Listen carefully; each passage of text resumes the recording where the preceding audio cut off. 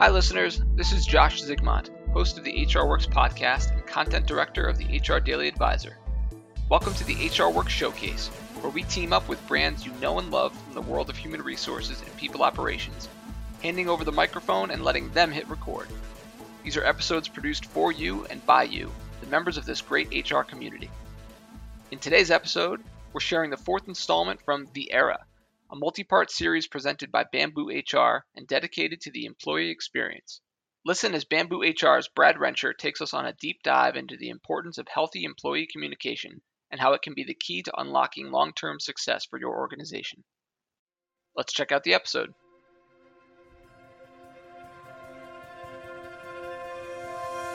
You and I believe that we often come to moments where this is either a tell the truth moment or a keep a friend moment.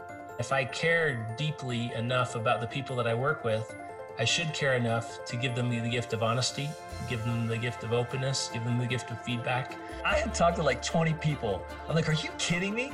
I talked to you and I talked to you and I talked to you and none of you told me I had this big old green chunk in my teeth. Having that conversation is terrifying for people, but it's not terrifying because you're trying to be nice to me. It's terrifying because you're insecure. So early on, we started to see problems with people saying, well, you're not assuming the best. Like I'm doing these things and you're challenging me. And so the fundamental myth that you and I need to learn to challenge is it possible to tell the truth and keep a friend? Welcome back to another episode of The Era. Thank you for tuning in, joining the conversation, leaving reviews, and spreading the word to colleagues and friends. The support and feedback has been tremendous. If you haven't already, be sure to subscribe for easy access to future episodes. And don't miss out on the previous episodes. There's a lot of goodness there. We believe organizations are entering the era of employee experience. And we believe this new era will help us create better company cultures and ultimately lead to better products, services, and business outcomes. Today, we dive deep into healthy communication, a key component for highly successful organizations. First, we'll talk to the Bamboo HR co-founders, Ben and Ryan, and hear the origin story behind two company values dedicated to communication: be open and assume the best. Then Joseph Grenny, author of Crucial Conversations and co-founder of Vital Smarts, defines social capital and lag time, and tells us whether or not we can both tell the truth and keep a friend. And finally, an employee story about remote work gone wrong. Part 1, you've got broccoli in your teeth. So listen, this is probably 10 years ago. And you know, I'm human. So when I'm tired and hungry, I'm cranky. This is Ben Peterson, co-founder and former CEO of Bamboo HR. He's humble and he's confident all at the same time. I first met Ben when we were in college, and my team beat his team in the championship game of the intramural basketball competition. His team really didn't play like a team, played more like a team of all-stars. I like to think that actually this setback at a young age for Ben set the stage for his value of teamwork and creating a great culture. But seriously, Ben is a master communicator and connector of people. One night, I'm home, we're getting ready for bed, my wife's in the bathroom, we're talking, she says something. And I just like, what? Did you just say that to me? Like, that hurt, right? I'm human, I have feelings. I don't remember what it was, I don't remember what it was about, but it was late at night, I'm laying in bed, she's getting ready for bed, and I'm bugged. I'm just sitting there and I'm just starting to get more and more frustrated at what she said. And I'm thinking of all these, witty retorts and if you know my wife, she is like the kindest, most thoughtful person like on the planet. Just to pause here to recognize that Natalie is one of the most important people in the history of Bamboo HR. She's not only one of the nicest and kindest people on the planet, but also exceptionally talented, even at branding. She saved Ben and Ryan from the terrible plan of naming their fledgling company Human Services HQ.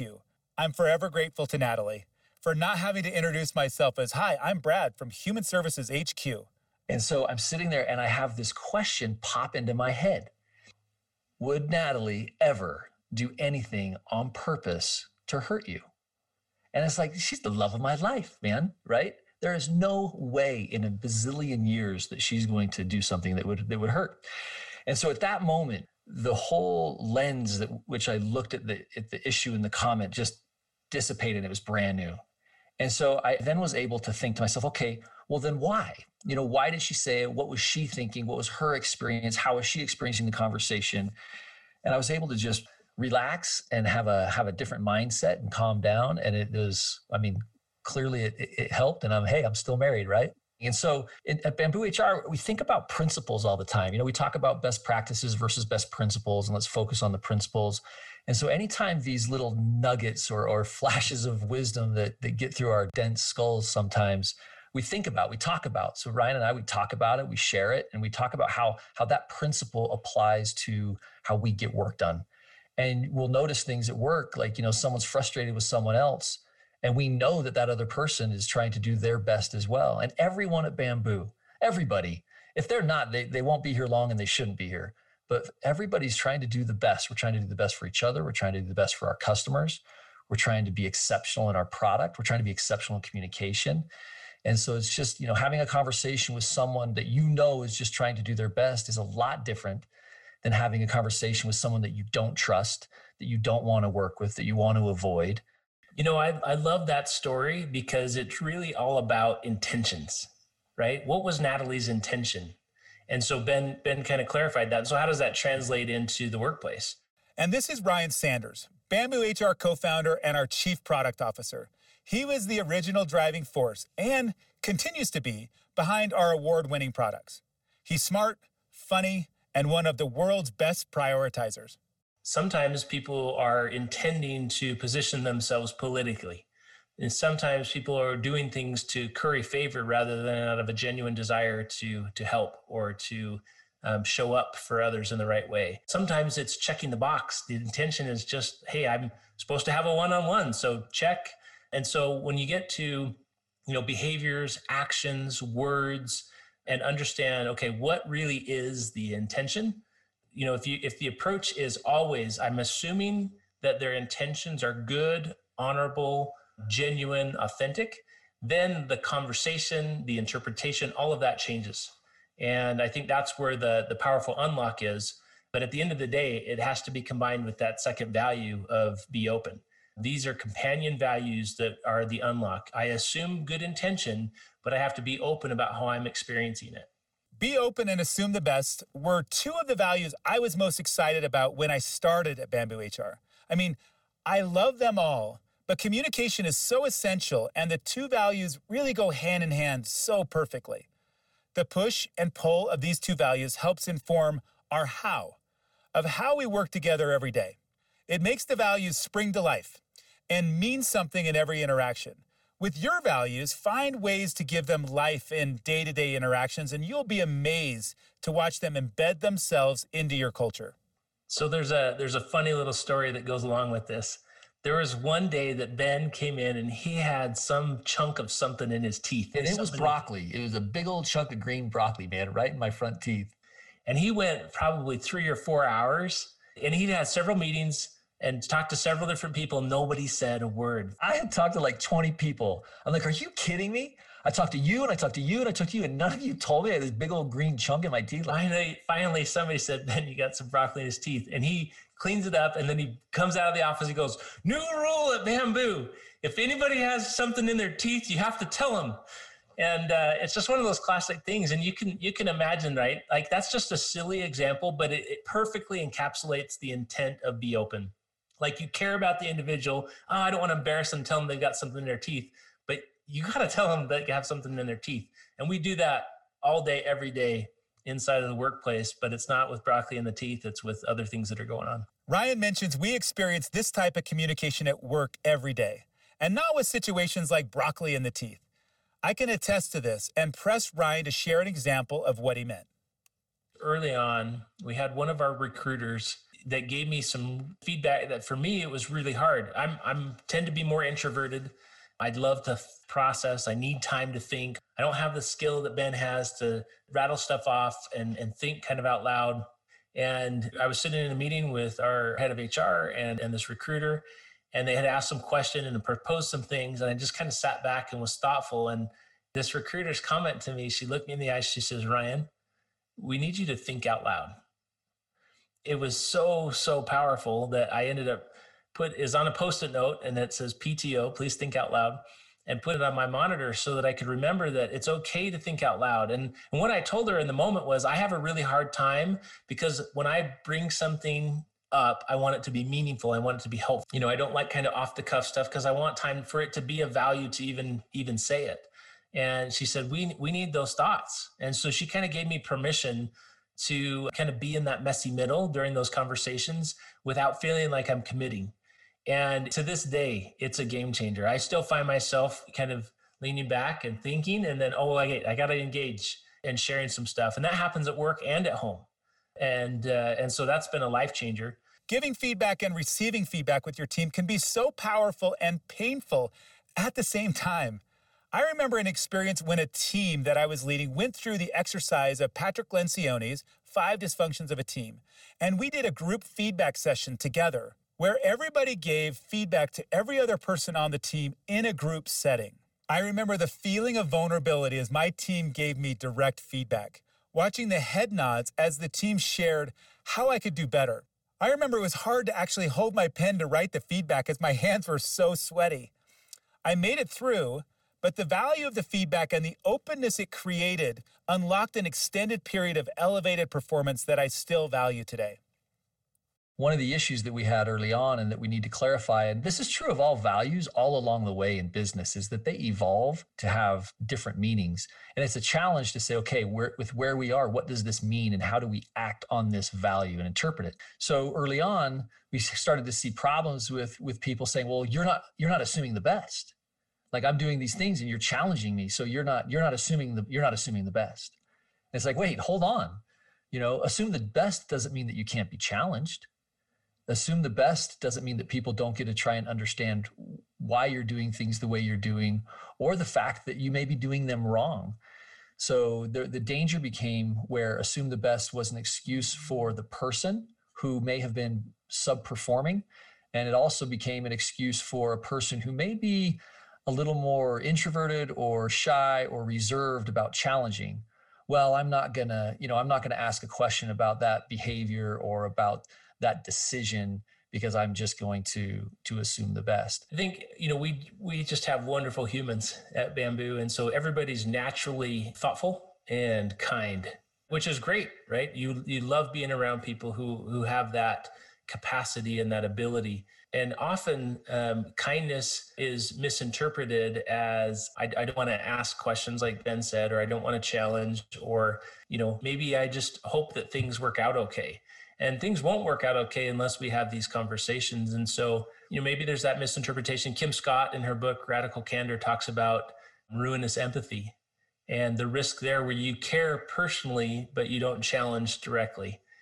We have a lot of people that care. They care very deeply about the people around them. They care deeply about our customer.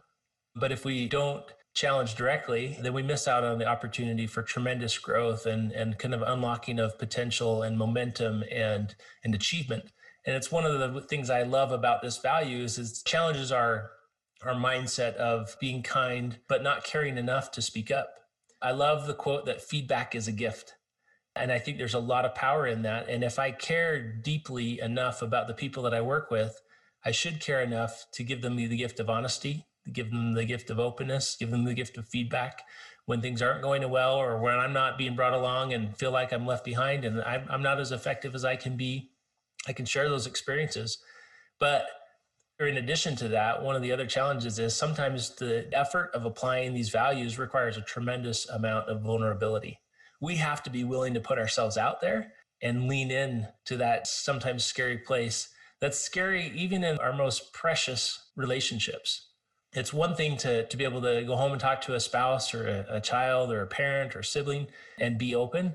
It's, wow, at work, whoa, that's scary stuff, right? You're kind of walking into an interesting posture. But the upside of that in any relationship are those wins and that potential.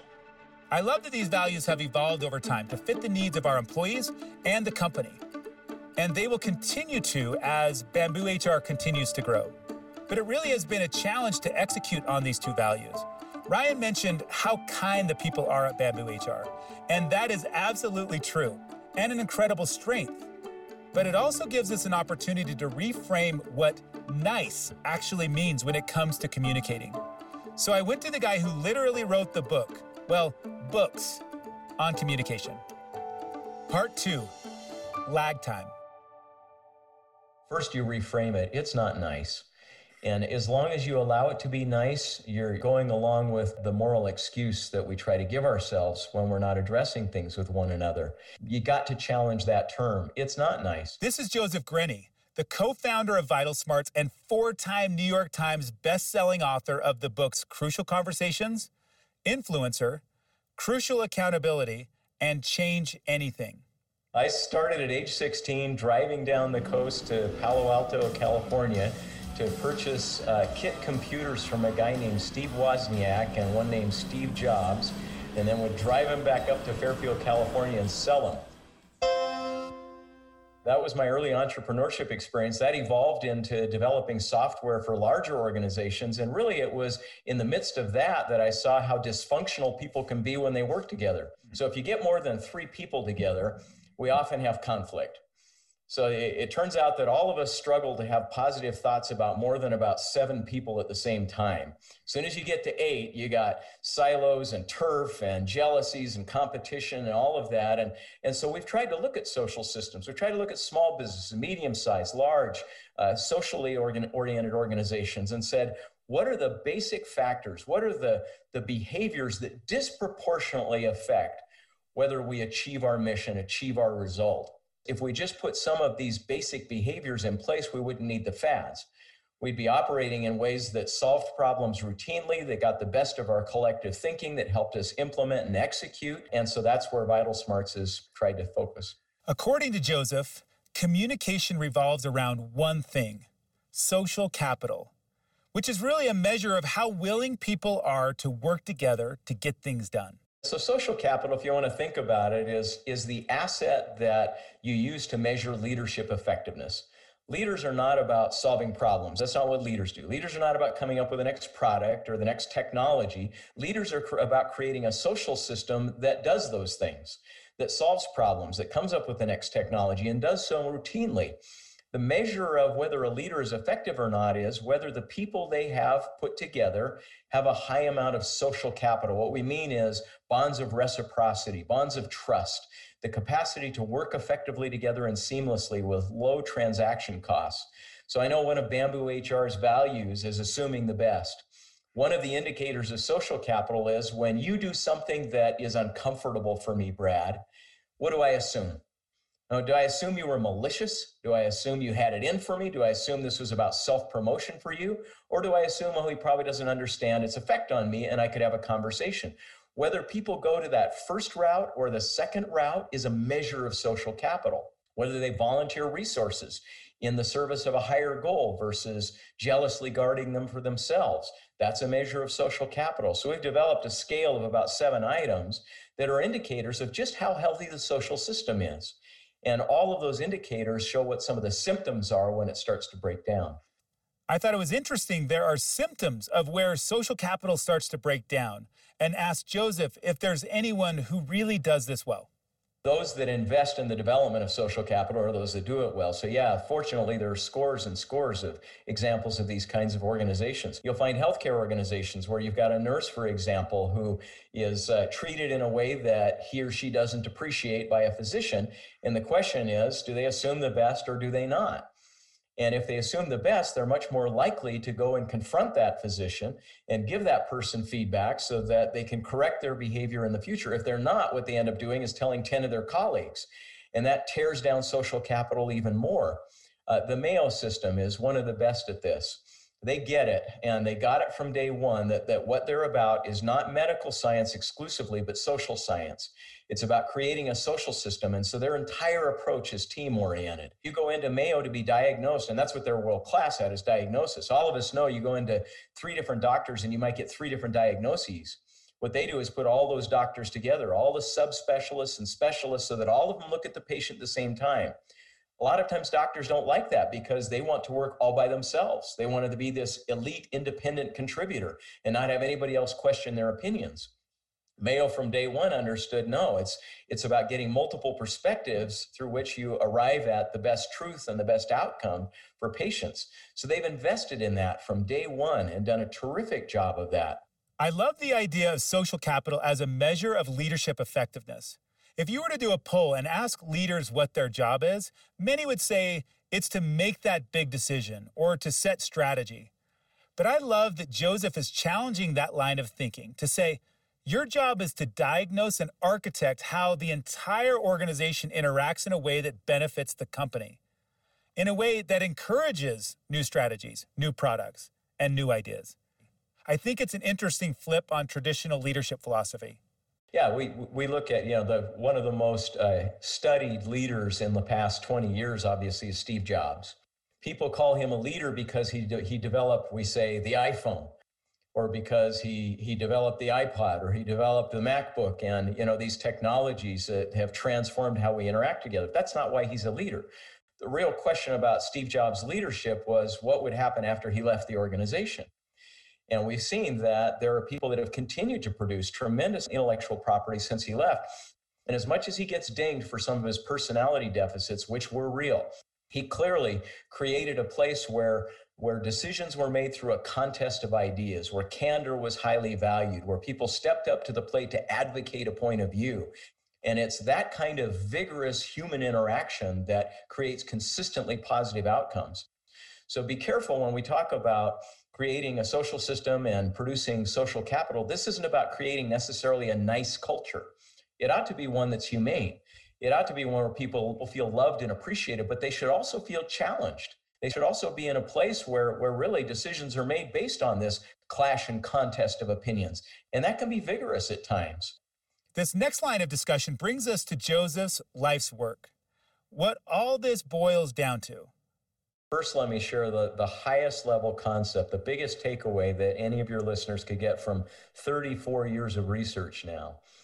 It's that you can measure the health of your organization. You can even measure the health of your teams. You can measure the health of your relationships, even your family, by looking at one single concept, and that's lag time. What's the lag time between when people know there's a problem and people talk about the problem? Period. So you think about a healthy marriage.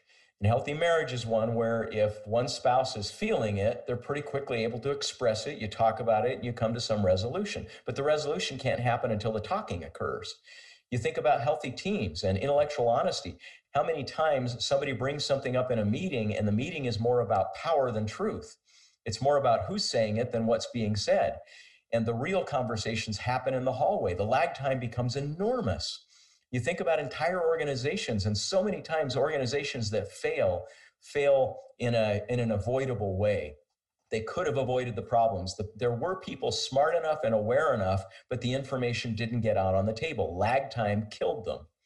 And so the number one takeaway from our Crucial Conversations research over the past 3 decades is that the measure of the effectiveness of your leadership is the lag time in your organization.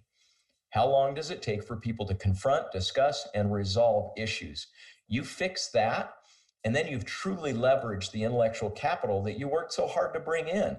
When you interviewed people, when you recruited them, you worked hard to get smart people that seemed to have a good resume that you hoped would bring some experience to the table. But most of the time, you're getting 20% of what they could bring because it's being locked up in lag time. They're not being honest about what they really think. And so that from a Crucial Conversations perspective is how everybody listening ought to step back and say, what would you guess the lag time is in your organization right now? And particularly in some of the key departments that are critical success factors for executing on your mission. And what could you do to shrink the lag time? Now, the rest of the book looks at, are there skills you can use to bring these up? But if you as a leader haven't made it clear that that's desirable here, the skills don't matter. This principle of lag time in particular really hits home for me because it's one of the key factors holding back communication at Bamboo HR. And it brings us full circle to where we started. What is nice? What does it look like in the workplace? Is there a way to be nice and still say what needs to be said? First, you reframe it. It's not nice. And as long as you allow it to be nice, you're going along with kind of the moral excuse that we try to give ourselves when we're not addressing things with one another. And so you got to challenge that term. It's not nice. And one of the reasons it's not nice is because we know that you've got two options when you've got a crucial conversation you need to hold. You can either talk it out, which means finding a way for me to be completely honest with you. So Brad, if I was your supervisor and I continually break commitments to you, I've been letting you down, and you having a very direct conversation with me saying, hey, I can't get my work done because you make promises to get a decision to me in 3 days and it goes 3 weeks sometimes. Would you please start keeping your promises? Having that conversation is terrifying for people, but it's not terrifying because you're trying to be nice to me. It's terrifying because you're insecure. And our insecurity comes from a false belief that you and I carry in our heads. And this is another big takeaway for your listeners. I wish I could put spotlights on this. I wish we could have angelic trumpets that would sound before I announce it, because it deserves that level of attention. Yeah. What we know is that from the time you and I are 3 or 4 years old, we start carrying this program around in our head that causes most of our relationship problems in our life. And that program says essentially this: you often have to choose between telling the truth and keeping a friend. That's the problem. You and I believe that we often come to moments where this is either a tell the truth moment or a keep a friend moment. So when you know that you've got an unreliable boss in me, you think to yourself, is this a tell the truth or a keep a friend moment? Boss has got power, don't have a long-standing relationship, don't know if this is a safe subject. It's a keep a friend moment. And if it's ever a question, you and I always go in the keep a friend route, which is why silence is our default. So one of the most important findings in our research is that the only way ultimately to keep a friend is through the truth, not around it. That it's really not kindness to choose, rather than talking out, to act out your concerns with the other person, because that's the second choice. If you don't talk it out, you act it out. It shows up in your behavior. And you know that, Brad. What you start doing is not asking me for things, but trying to work around me. Or you start nagging me, or you ask me 2 weeks before you actually need it, lying and manipulating me because you're trying to game the system so that it'll get you what you want. But what you don't do is tell me exactly what my weaknesses are, because they're probably affecting the entire organization, not just you. And so lag time gets longer, the games get deeper, your resentments get wider, you end up exploring other job options. And so the fundamental myth that you and I need to learn to challenge is it possible to tell the truth and keep a friend? I've seen this in so many organizations. You have a manager who scares everybody. And so no one wants to give that direct feedback. And the organization starts to manage around them. And the next thing you know, you've got workflows just to get around having a conversation. If you can seek out clarity on the situation from the start, you can avoid that kind of a disaster. We already know that the relationships we value the most are the ones where we're able to say whatever's on our mind, whatever we think or feel. And those are low transaction cost relationships. They're high trust, they're high social capital relationships, and we love them. But the way you create those is not to stumble on them. The way you create those is by exercising some degree of courage and vulnerability, and hopefully skill. There are skills in the Crucial Conversations book that increase the likelihood these will go well.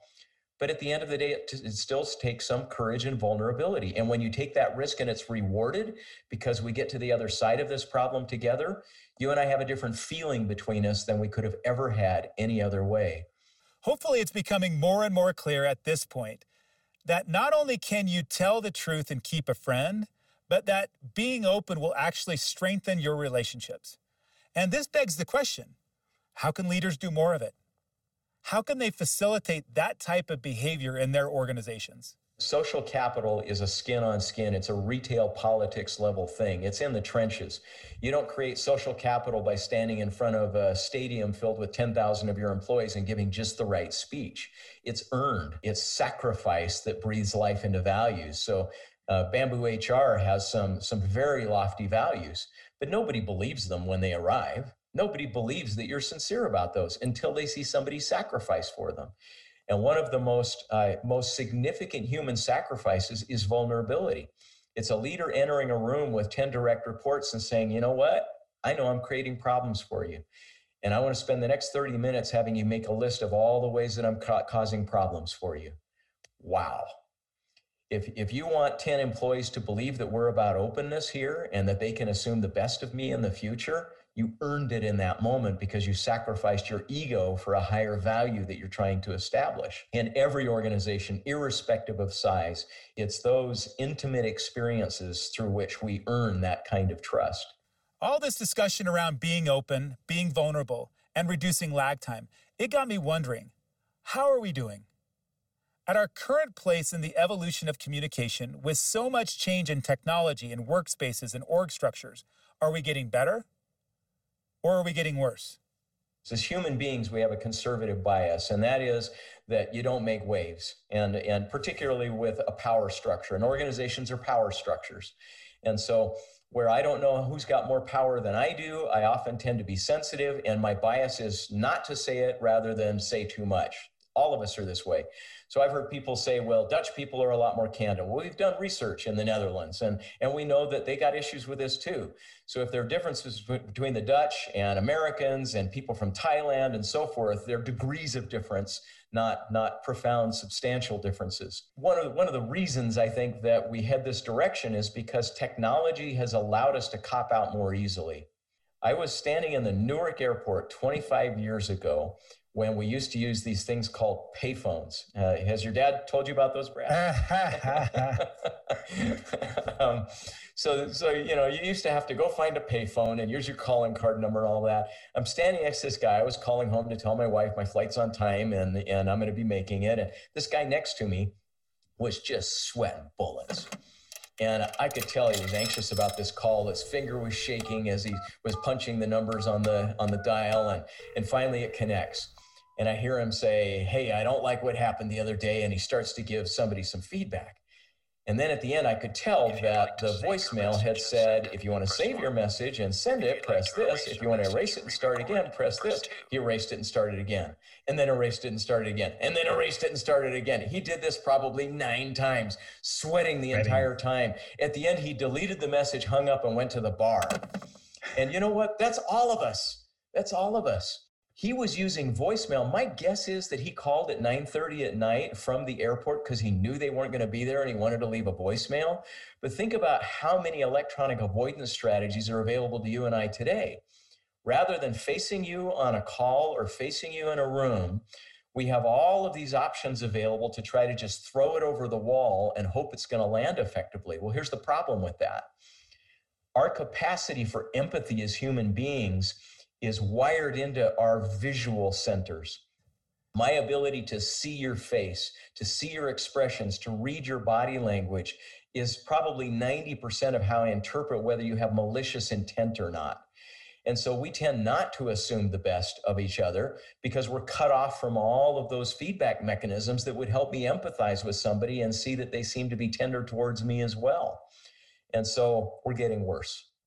And of course, as I talked with Joseph, I had to circle back to the era's main theme, employee experience. For years, there's been a lot of conversation that the customer is at the center of your business.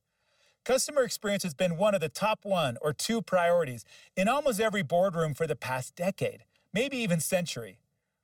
But the employee experience is what is really becoming the core of what an organization has to do first. If your employees don't believe you, and if they don't believe you actually back those values, it will come off as disingenuous. If you want to delight customers, start by having employees that are so happy with their own experience that they will go above and beyond to support and delight customers. As Joseph and I talked about this, he kindly refocused the attention away from yet another fad and onto humanity, the thing that really matters. So there have been fads over the past 40 years that were customer-centric fads. There have been fads as well that said, well, treat your employees like your best customers, and then they'll treat your customers as though they're like gold. And all of them fail in one respect. All of them fail because it's an instrumental motivation. It's an instrumental motivation that says, treat your employees great because then they'll treat your customers great and then you'll make a lot of money. The principle that all of us seem to have a difficult time embracing is you should treat your employees like people. And you should treat your customers like people. One of the slogans, I think, in the 1980s was the customer is always right. And we looked at that trying to tear our hair out and scream at it and say, no, the customer isn't always right. The customer is just a person. That's what they are. And people can be stupid. They can be smart. They can be wrong. They can be right. They're a person. So treat them like a person and give them the dignity of a conversation. All of us know there are times you need to fire a customer. All of us know that there are times when the customer is making a decision that's going to hurt them in the long run, and you ought to probably get in their face and let them know so that you can help them in a way they're not going to help them. We all know that they're just people. And so back to your question about creating social capital, if that really is the predictor of a social system that works, then the question is, how much social capital do you have with your people? That's earned one relationship at a time through authentic relationships that require vulnerability and intimacy and trust building at the human level, not the instrumental level. The same is true on the customer side. Customers that feel cared about aren't ones that just had a great customer experience because you had a slick process. Usually it's a human being that had an intimate experience with them that they walked away believing this person had compassion for them. And that's what moved them. And there's nothing more dispiriting than finding out on the other side that that was just a process, not a human interaction. And so I think we can put aside a lot of these things and we'll start stepping up to what it really takes to create organizations that transform lives, both of employees and customers, when we start just recognizing it's about people. And finally, I know we're all fatigued, but the pandemic, and for many of us, working from home way more than we ever expected, will forever impact the way we communicate. And we'd be doing a disservice by not talking about it. How will it play into the way we communicate? So I picked Joseph's brain about it. Yeah, we actually did a very significant study that was pretty arresting to me. I learned a lot in doing it. We asked, are there organizations that are surprisingly successful in spite of work from home? What we found is that there are a handful of organizations, about 13% of those that we studied, that have cultures that are stronger now in spite of the fact that they're working from home. And then we dug under that and said, what are they doing? What's different there? And here's the alarming, the arresting conclusion that we came to. Cohabitating, that officing together, is really a fig leaf for lazy leadership. That when you put everybody into an office, we've just gotten used to the fact that they'll naturally collide with one another. They'll create relationships, hopefully build some trust and learn to work with each other. But leaders take credit for that in spite of the fact that it's the building that did it for you. You didn't do it. You didn't make that happen. Now, hopefully listeners will hear where I'm going with this. In order to create social capital, we have to create intentional contacts, rituals of contact. Well, the office was a ritual that was created decades and decades ago. Think about it. A lot of us think, well, the office creates this natural opportunity for us to interact with each other. No, it doesn't. When we first invented offices, people were used to working in kind of boutique settings. A lot of work was done in the putting out kind of system where individuals took work home and worked in a little artisan place and then aggregated it together later. But the advent of bureaucracy meant that we were going to have these buildings and work together. People were forced to arrive at the same time. They were forced to have lunch at the same time. They were forced to go into the cubicle or the office space that we wanted them into. It's just today we accept that as a fact, and so we just do it naturally. So all of that was coercive from day one. What we found from these surprisingly successful organizations is that leaders have understood in those organizations they have to create coercive interaction opportunities, even virtually. Coercive sounds like a mean word, but the truth is when I tell you you have to show up at 8 o'clock or you're fired, I'm coercing you too. So people saying, we're going to have a virtual lunch, we're going to have a virtual cocktail hour, we're going to have a virtual party, we're going to do this or that, and creating opportunities for people to interact in unstructured ways so that they deepen their relationships is something that those organizations have invested in far more than the others. I'll give you one little example of this. Virtual training, it turns out. Virtual training is a terrific opportunity for generating social capital. There's enough structure in the virtual training that people have a reason to need to come. But if there's enough unstructured opportunity in it, there's a chance for them to get to know each other. I had an experience. Our company did a virtual training on renewal, on how to renew energy. And I was excited about the training, but the first virtual class or virtual breakout group that I was put into, I was with 2 other women from my company that I really have not had a single conversation with.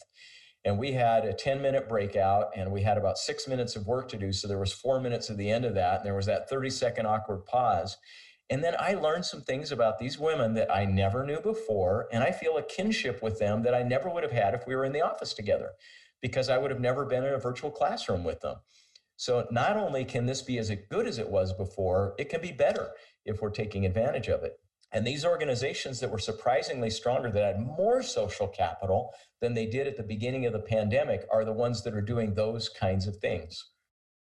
At Bamboo HR, we really had to take a step back. And honestly, who knows exactly how well we're doing at this? But it certainly has made the leadership team be much more intentional about communication and how we're engaging. Mondays are start days for new employees at Bamboo.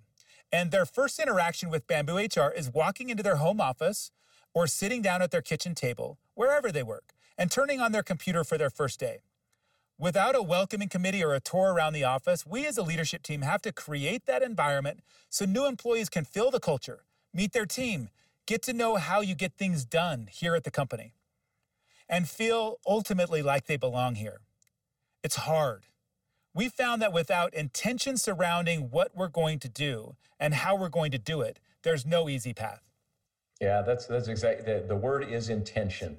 Leadership is intentional influence. It's an intentional effort to shape human behavior to produce a result. You aren't a leader unless you have followers, and they aren't really followers unless they've changed their behavior as a consequence of your influence. What is it, Warren Buffett, that says it isn't until the tide goes out that you know who isn't wearing a swimming suit? We can now tell who the real leaders weren't because they're not stepping in with intentional influence to compensate for the fact that we don't have office spaces to do their work for them now. I think our work from home study captures a lot of what I think we're going to go through for the next 5 years, kind of the shorter interval. We're going to continue to enjoy the efficiencies and the lack of human peril involved with work from home. And we'll be so enamored by that, and then we'll pay a dear cost because we'll realize that we're not building social capital, that there were relationships of trust that we've been drawing down on. It's like a battery that eventually goes dead, and when it does, terrible things happen. Turnover will be higher, productivity will be lower, conflict will increase, decisions will bog down. You mentioned at Bamboo HR, at Vital Smarts, we've had the same experience. Employees that have been onboarded during this time who know nothing. And to them, it's a transaction. To them, Vital Smarts is just a set of products, and they look like good stuff, but there's no humanity to it yet. There are no relationships there. So lazy organizations that don't understand that leadership is intentional influence will pay a cost. The research and the literature will start to demonstrate that cost. People will then react to it and will force everybody back into offices more than they need to be, and will think that the walls and the space is what was necessary when it never was. All that's necessary is intentional influence, and that can be accomplished virtually. It can be accomplished physically.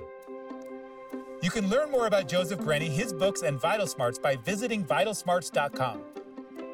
And this brings us to our final segment, a story about remote work before remote work was commonplace, and about how communication fails when managers don't trust their employees. Part 3, Snow Removal. Here's Bamboo HR's own Nessie Larson. So before I came to Bamboo 5 years ago, I worked at a storage complex. It was a family-owned complex, and the owner's daughter-in-law was working as her manager. And when I first started there, she lived nearby, about 10 minutes away. And she'd come to check on things pretty regularly, or she'd come in for meetings. When I'd been working there about 6 months, her husband got a job in California. Since it was a family deal, they just kept her on as our manager, and she attempted to keep things running from 1,000 miles away. Her plan to compensate for the separation was communication, communication, communication.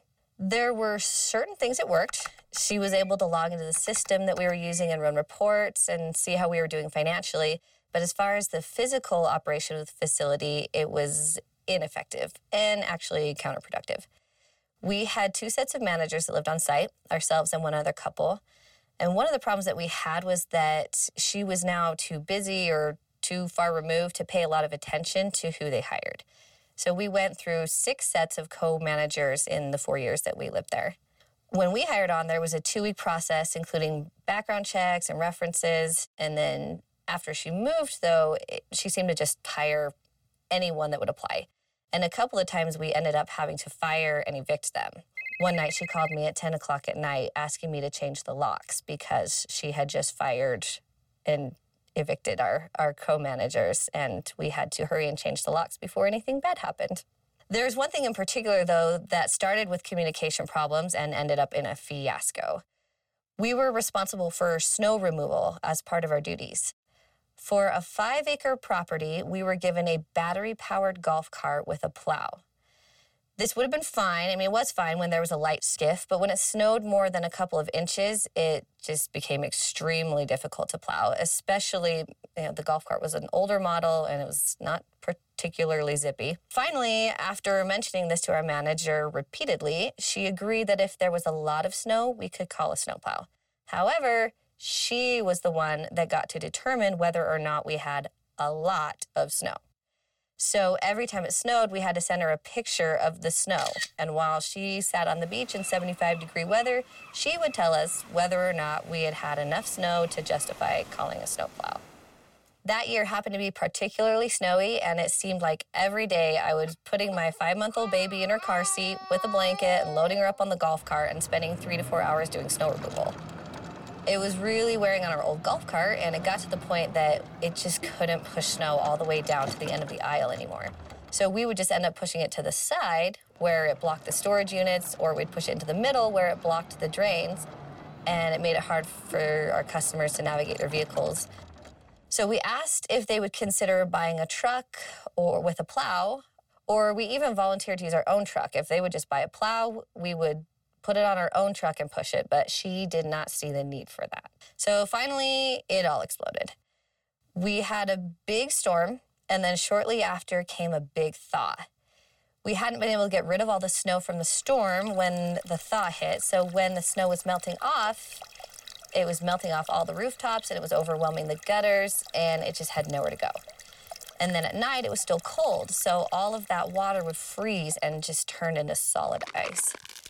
We threw down dozens of bags of ice melt, but it barely dented it.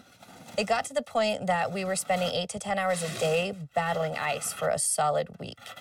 Customers were complaining because their storage units were frozen shut, or they couldn't get their vehicles close enough to unload their things because of the ice, and we were constantly worried that someone was going to fall. At that time, the hastily hired coworkers that we had no interest in helping. So we were out until 10 o'clock at night chiseling at it with an ice pick until my husband finally hurt his back and we couldn't do it anymore. Finally, at that point, she hired some help. When you rent a storage unit, you expect to be able to pull your car up and unload your stuff.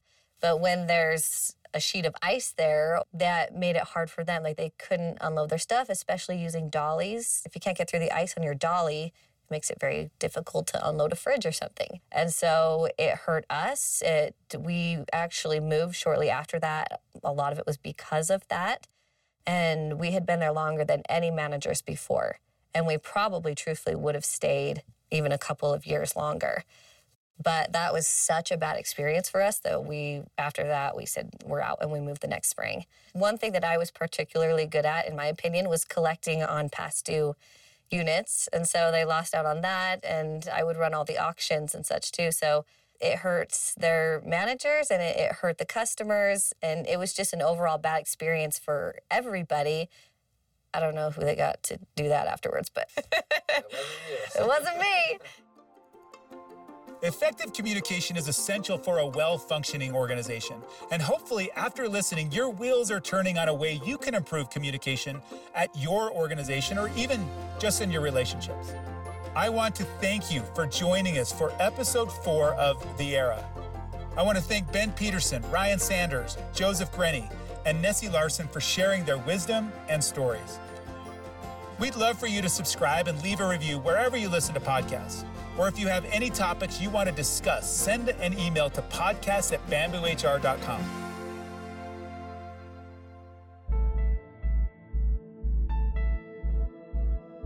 We hope you enjoyed today's HR Works Showcase, and thanks again to our partners at Bamboo HR for sharing another great episode of The Era. If you've enjoyed this latest episode, be sure to check out the previous episodes of the HR Works Showcase for more great insight into building the employee experience. And while you're there, don't forget to subscribe to the HR Works podcast channel for all your HR podcasting needs and to keep up to date with all of our latest shows from the HR Works podcast family. Until next time, this is Josh Zigmont signing off.